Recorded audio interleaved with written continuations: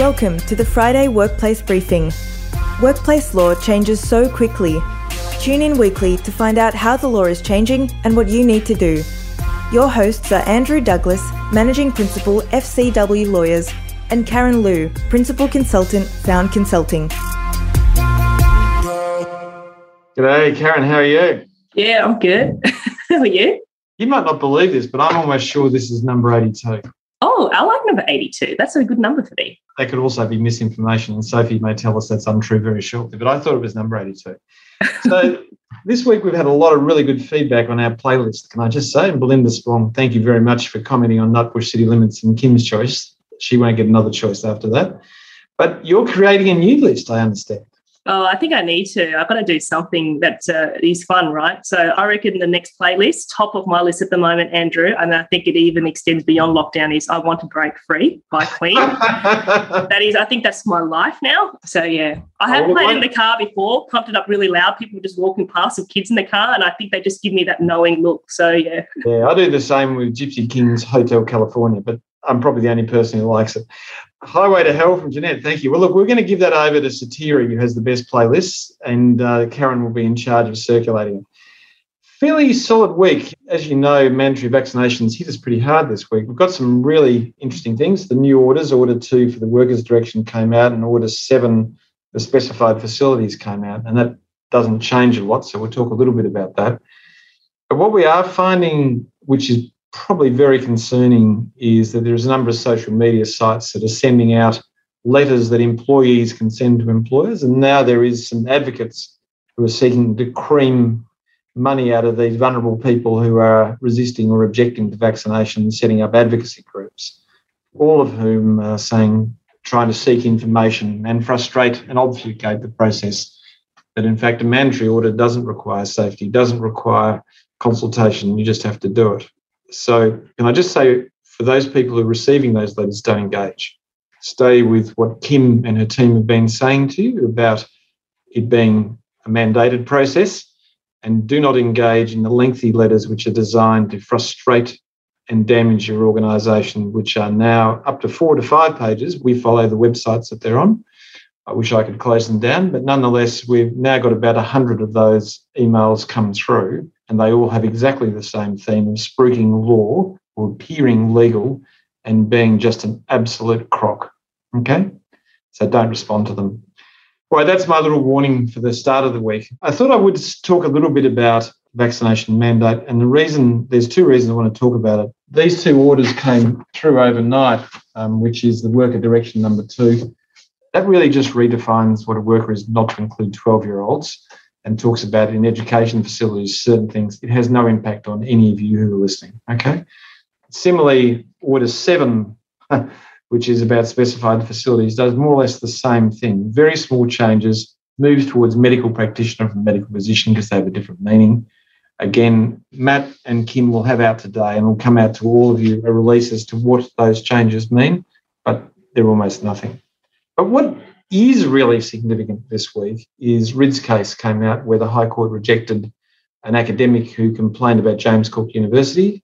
They gave him a warning, and then he breached all the confidentiality obligations and said some fairly foolish things afterwards, and as a result of which his employment was terminated for breaching the code of conduct. And he said, because the contract provided, as all academic contracts do, intellectual freedom, that it breached his intellectual freedom. And the same barrister who did Folau and a number of other people put up together sort of a party to a crowdsourcing to try and fight this case around these sort of neoliberal ideas of freedom of speech, okay? I just want to be clear, there is no constitutional freedom of speech, okay? That is an absolute nonsense. Under the Human Rights Charter, there are limited rights that are protected in Victoria. And again, on Wednesday, Matt's producing an article that talks about freedom of speech, so we can cut this down. The reason I'm talking about it, this is one of the issues that is being raised by people who are strongly opposed to vaccination but are starting to say and do horrendous things and saying they're lawfully allowed to do it because of this freedom. And I don't often do parenthesis, but because of this freedom they say that exists. And it is horseshit. There is no such freedom. And in fact, it breaches the code of conduct. And what happened in Ridd's case is the High Court said, look, the Code of Conduct identified what is good behaviour.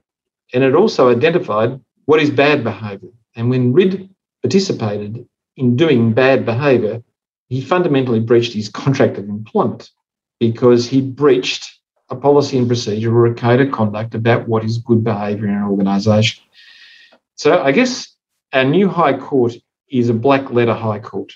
Okay, in other words, if you've got good contracts, if you've got good codes of conduct, you have very significant protections. None of us want to stop people from having a point of view, okay? But when that point of view is designed to not act in the best interest of the organisation, to harm it, which is a common law duty that exists, you are right to say to someone, stop it. And if they persist in saying and doing it and seek to damage the organisation or people in the organisation, remember, we're here to protect all employees. We're here to protect the organisation, and it is unlawful to do that. So, great case. And I said, by Wednesday, close of business, we'll have an article so that when you hear people saying, I have freedom of speech, we can hold up our middle finger and say, no, you don't. You have the right to behave appropriately and respectfully and courteously to your employer and employees. You don't have the right to behave disrespectfully, rudely, and seek to damage.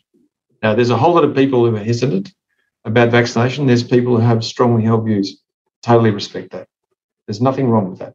Where it runs into the mandatory orders, then there are repercussions for that. We've talked about that. But where someone who has an opposing view, political, whatever it is, religious, and they do something which seeks to harm or hurt another person or organisation in which they're employed, be very clear that's the place of the code of conduct. And I guess what Karen and I are saying to you is this is the time to revisit and be clear about what good looks like in your organisation. Not to try and stop people doing things, but to be clear about what is good. Yep. And Andrew, adding to that, because you put that so well, is that when we're seeing this issue come out in the form of really just inappropriate conversations, poor behaviour, and I'm talking about online as well, so people's personal social media accounts. So it's getting a little bit, it seems like it's getting a bit blurry about what's acceptable and what's not, when what we're saying is that from a work perspective, it's actually quite simple and it's quite clear, and the law is very clear about that as well. So not to get caught up in that. So yeah, the code of conduct is an incredibly powerful resource and tool that should not just, it was always relevant, but if anything, it reinforces how important it is now. And it's a great time to make sure that you refresh it and use it. And take it out and tell people. Remind people. Absolutely. Before the fights start, say to people, good looks like this. And if you do this, that's not good. And that's what it's about. Yeah, we're not talking about, this is not, the code of conduct isn't about, your views or about vaccination or whatever it is. This is just about good behaviour, and this is what what poor behaviour looks like. So that's what you and I are talking about right now. But anyway. Yeah, we better move on. Anyway, yeah. So that's really where we are with COVID, and that's really the code of conduct issue, which we'll come back to in drugs and alcohol. Grantham and New South Wales trains is a great case.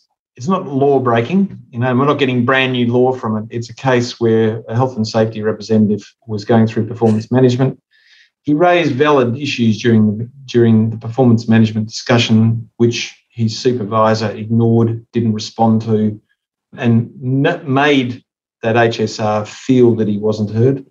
He then raised an issue with his supervisor a few days later around the wellbeing survey and the importance of it to him, and again immediately felt the disengagement, disinterest. And in that moment, he raged, used the F word, wasn't threatening, but was angry, and obviously angry, and he was sacked. Actually, nobody talked to him, nobody listened. He was contrite about it, but nobody heard that contrition because nobody spoke to him. They just stuck an independent investigator and found that he said those things and then terminated his employment. And the court said that lengthy process which he was subjected to was totally unacceptable. And remember, Karen, 4 months for 4 minutes, right? Yeah, that's exactly right. How often do we say investigations must be quick? Why? Because the damage done to this guy was completely unreasonable. Secondly, if you provoke behaviour from somebody, it doesn't sit in your mouth to complain about their response. And the court thought it was just alarming, actually, that a person had offered, had raised such legitimate issues and been ignored, not responded to, and in fact felt belittled by it. And then they became angry that he responded angrily at them. So he was reinstated, he was back paid, and all his time was reaccrued. The importance of this case is really simple. There's two parts of this are important. One is as employers, we listen to people. Like, it's a fundamental rule. If Karen's managing my performance and she raised an issue, she must listen to what I have to say, because that's actually how we grow. That's how we maintain our relationship. I might be wrong about what I'm saying, but I need to feel like he was not wrong and was not heard. And eventually, so good case in that. The second part of the thing is, please, when you investigate, do it immediately, but always talk to someone who has an outburst as they calm down and say, look, we're going to have to deal with this behaviour, because the court said the behaviour must be dealt with. It's bad behaviour. Is there anything you want to say before we move along this process? And the short answer is, if they had spoken to me, he would have made the admissions, so there was no need for an investigation, and he would have said, I'm sorry. And therefore, they would have had a remorseful soul who wanted to fix it, and they would have learned from it. They would have saved themselves all the investigation time, all the dislocation of the business, and they would have dealt with someone respectively. Dumb move, New South Wales Trains. All right. The next case, short case, is Blenner's Transport and Dowling, which was a trucking company which owned a truck, and they used a labour hire driver to drive it. The labour hire driver looked at his phone, knew he wasn't meant to do it, wasn't fatigued. He complied with the fatigue management system that was set in place by Blenner's. Truck was severely damaged, and they brought an action against the labour hire driver to recover the cost of the damage. Interesting, isn't it? And they were successful. Karen, there's some pretty good lessons in that, isn't there? Yep, absolutely. Because a couple of lessons. One, for the labour hire agency, that the processes that you have in place to engage the right person for the job in terms of the suitability, skills and experience, that's one part of it. But the induction processes, the training that you have in place, being able to just demonstrate that you've compliant, you've done everything that you can that's within your control, comes out really clearly for this one, Andrew, that if you do the right thing, stuff like this, you can protect your business. So here we've got the host not liable at all for the damage done by the labour hire driver. Nobody sought to join the labour hire employer. So it was just the employee who was held liable. Everybody was doing the right thing. The person who did the wrong thing was the labour hire employee. Now, not a good thing to have a crash, but not a bad place to end up. Okay? All right, let's get into drug and alcohols, which is our sort of general conversation. I guess the things that I want to say very briefly before I throw to Karen is this. Drug and alcohol testing have standards around how you do it. You've got a drug and alcohol policy, follow the standards on how to actually do the testing. Have the skilled people doing it, because if you don't and you end up in court, you will fail. There is a reverse onus that sits under serious misconduct in Regulation 107, which says if you terminate someone for being affected by alcohol, you have the onus of proof to demonstrate they were. And if you can't get the evidence in because the testing process was unlawful, then you lose. Okay, so that's the first thing I just want to raise. Second thing is, I want people to understand that in any work-related function, it is work for the purposes of occupational health and safety, workers' compensation and discrimination law. That means the responsibility of supervisors and managers present is that of a supervisor and manager during normal working hours. Okay? Now that's it for me, because I've chewed up too much time ranting about vaccination. Karen, over to you. And Safe, can we have Karen's slide up and Karen can explain? So look, provided we all get to come together at the end of year, see our colleagues again and celebrate and close off the year. If we're having functions, I'd like to encourage you all to have a think about what are you going to do in the lead up, not to just that event itself, but in terms of getting together in any kind of work setting where alcohol is involved. And people are going to cut loose, Karen. They will. I mean, people they're just waiting to be able to get together, so they may go harder. People might go harder than they planned or intended to. So we know that's in itself is a hazard and is a risk that we need to manage, Andrew. So that's my serious tone there. Good. Thank you, Karen. Good. All right. So with that, educating employees, and I say employees in terms of general staff, but also managers as well. You touched on that briefly earlier, Andrew, around their responsibilities to supervise, around what the expectations are, policies, rules, and with that, consequences. Now, I don't mean just pull out your drug and alcohol policy or your sexual harassment policy at the same time right before the event. I'm talking about your overall, what does good look like, okay? Because bad behaviour or unacceptable and unprofessional behaviour can look like many different things and may not even involve drugs or alcohol for that matter, but they can come out during these events or at work. So that's a good time. Code of conduct, we spoke about that earlier and the importance of that. Preparing in terms of being really thoughtful around... Can I just say, education is not emailing a copy of the policy and saying, please acknowledge receipt. That's not education. Okay, No. to be very clear. Yeah, that's good. So in terms of considering where you're going and what you're doing, being thoughtful around that, so in terms of licensed places and with people who are trained and qualified to do the right thing. We talked about managers and supervisors earlier. One really easy practical thing is in terms of defining when work is. So we're saying this is out of hours. When is that function? When does it start? When does it end? And having a protocol around, look, if it finishes at 10 p.m., at 9 p.m. that you've got to start wrapping up the night. What is it that you're going to do in terms of cutting off drinks, putting in tea, coffee, whatever. So think about these things, because if you don't, you'll actually end up dealing with it on the night, and you should have. Aaron, I think you've got to remind people that if a supervisor or manager leaves that event with their credit card and pays for drinks for people afterwards, work extends. So all the liability and risk at work extends. So supervisors and managers must know they do not take people out after an event. Mm-hmm. Another thing that's a really obvious thing, but people don't think about sometimes, is around substitution. So in terms of making it, functions don't necessarily have to have alcohol. It doesn't always make available non-alcoholic drinks or beverages. And in terms of leveling that out, rather than it being just a Coke or an orange juice, yeah? So think more broadly around substituting your choices there. But in terms of safe transport for people, act on inappropriate incidents or complaints or things that you see, even if no one's made a complaint. And overall, look at this as a well-being and a health and well-being piece around how is it that we ensure that we support employees generally, particularly if there is a concern around alcohol dependency or issues for that matter. So that's me, Andrew, not just for end-of-year events, but more generally. So hopefully that's helpful. You're going to leave the bit about managing down the bottom, taxis, getting them home. Yeah, that's managing. I think I mentioned that one there. Very good. Yeah. They're very good. Yeah, please make sure people get home safe. That's one of the things in all Christmas functions is everyone forgets that you actually can't get a taxi at 10:30 at night in the middle of the city.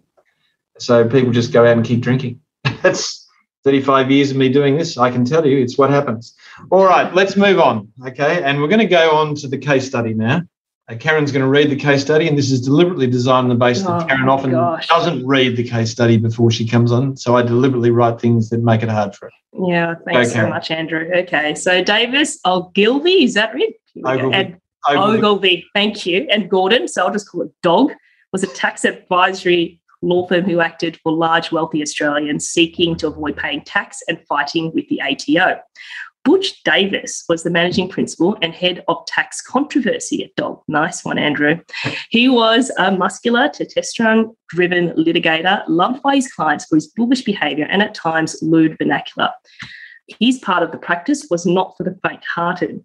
Angeline Dashin was a senior associate in Butch's team. She presented as meek, compliant and self-conscious. One day, Butch was chatting to a well-known political power broker and publisher when Butch excused himself from the conversation, turned to Angeline with a broad misogynistic grin and shouted at her, "Get us a drink, Angeline. Can't you see we're dying with thirst?" Angeline quietly reminded Butch that fetching unspecified drinks at his demand was not her job. She continued to explain that she had raised it with both Butch and HR before, that it was not appropriate to shout orders like this, and added that he wouldn't do it to the men in the team. Butch became red with anger. The publisher laughed and Butch screamed, "Just do what you're told, cut the complaints, and no bloody back chat." Angeline turned around in front of the client and said, "Go F yourself, Butch," before walking out. The next day, Angeline received a show cause letter as to why her employment should be terminated, as it should be not be terminated. Yeah, good. Okay, let's go to the poll. Do you like that, Karen? Yeah, sure. I think you liked it a lot more than I did, Andrew, but anyway. Thanks, Mark. I just know that you never read it before you come on, so it's irresistible. No, that's not true. I do. Just very quickly. I boasted to Sophie as I was doing it, actually. He's just going to expose my all my the issues that I have with pronouncing certain words and names. All in there, misogynist was one for you. I got that. Yeah. Well, so long as I'm not saying asparagus as asparagus, then I think I'm okay. I'm not. Okay, I'll put asparagus in next week. What is it? Chandelier. God, you keep giving me these ones. They're all going to be in next week. Thanks, everyone. I'm going to share the results. Very, very good. All right. So was Angeline's conduct serious misconduct? So let's talk about what is serious misconduct for a start.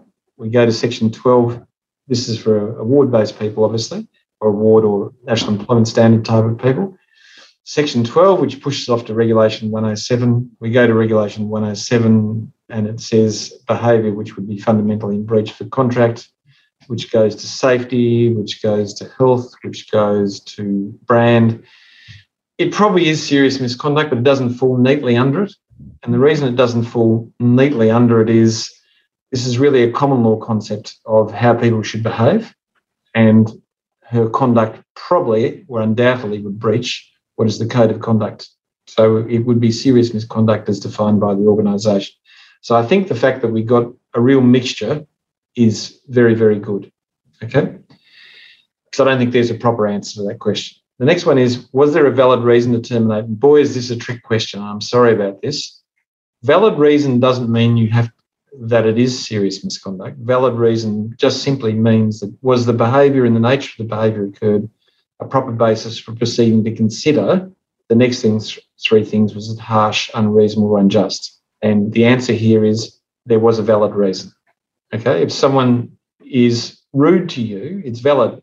You come back to them and say, well, is it unjust? Is it against the law to do it? Did I take into consideration something that's unlawful? It doesn't go there. We're going to question 3 here pretty quickly. Is it unreasonable is where we land here. Not harsh, because harsh looks at a different thing. And what unreasonable looks at is, well, what is the conduct of the organisation as a whole? And this is where this one falls over, because we've got an organisation that condones bad behaviour, that allows Butch to be abrasive, rude, to be involved in lewd vernacular, which was a word I just stuck in for Karen vernacular as well, just so you know. No, I got that right there, Andrew. I know you hit it so well. It really disappointed me. I thought I had you there for a while in vernacular. So the answer is it wouldn't be reasonable. And her response, although unacceptable, just like in the case that we talked about earlier, Grantham, warrants somebody saying to you, don't speak like that. It is certainly not serious misconduct here because it is not reasonable to terminate her. So it was valid but not reasonable. Was Butch's behaviour adverse action? What did people say about this? Yeah, look, I reckon it is. There's a lot of people who agree with me because part of it is driven by a complaint that she's made. So she's raised a complaint, and it is also behaviour in the manner in which she's dealing, which is breaching her lawful power. So yes, it is adverse action. And if she was terminated, she'd have a really good show at it. The next question is, was Butch's behaviour a breach of safety law? Let's see how we're going with answers. Nearly everyone said yes. So let's just talk about what is the safety law obligations of Butch.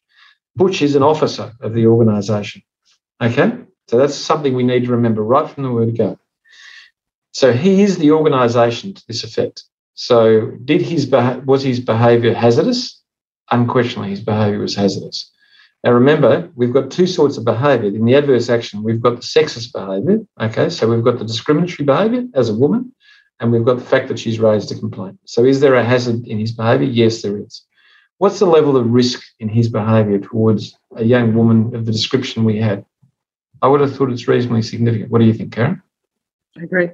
So we've got high risk behaviour. What are the controls and resources of the organisation to deal with that? Well, the person who is uniquely able to control those risks and to resource it is Butch. So it is not a safe place of work, and therefore it is a primary duty breach. Can we just extend it a little bit just as a fact, okay? Because I just want to test this a little bit more. What happens if Butch's behaviour at this time, she said those words, but it really damaged her, and she became so distressed by it and distracted that she was going down the steps and she fell and injured herself terribly because she was so distracted. So she suffered a serious injury. And for the next thing, we'll also talk, maybe it killed her. But for the moment, it's just she suffered a serious injury. Is that reckless endangerment? So was he so we have a risk of serious injury, behaving like that to a person is that risk, because we've talked about it being a high risk. We have a serious injury. So all we have to show is that the organisation and the officer in this case, or another employee, was absolutely careless to that risk. Now, if we accept that Butch does this sort of behaviour all the time, this once off would never get you to reckless endangerment. Does that make sense? But if we've got this consistent behaviour by a person in the organisation, the answer is yes, it would. And just to finish it off for industrial manslaughter, same repetitive behaviour over a long period of time. Certainly bullying, okay? Certainly from a leader of an organisation that prevents anyone else from stopping it. So you've got the primary duty breach, the first part of reckless endangerment. You've got being told it's hurting, being asked to stop it, not doing it. You've got gross negligence.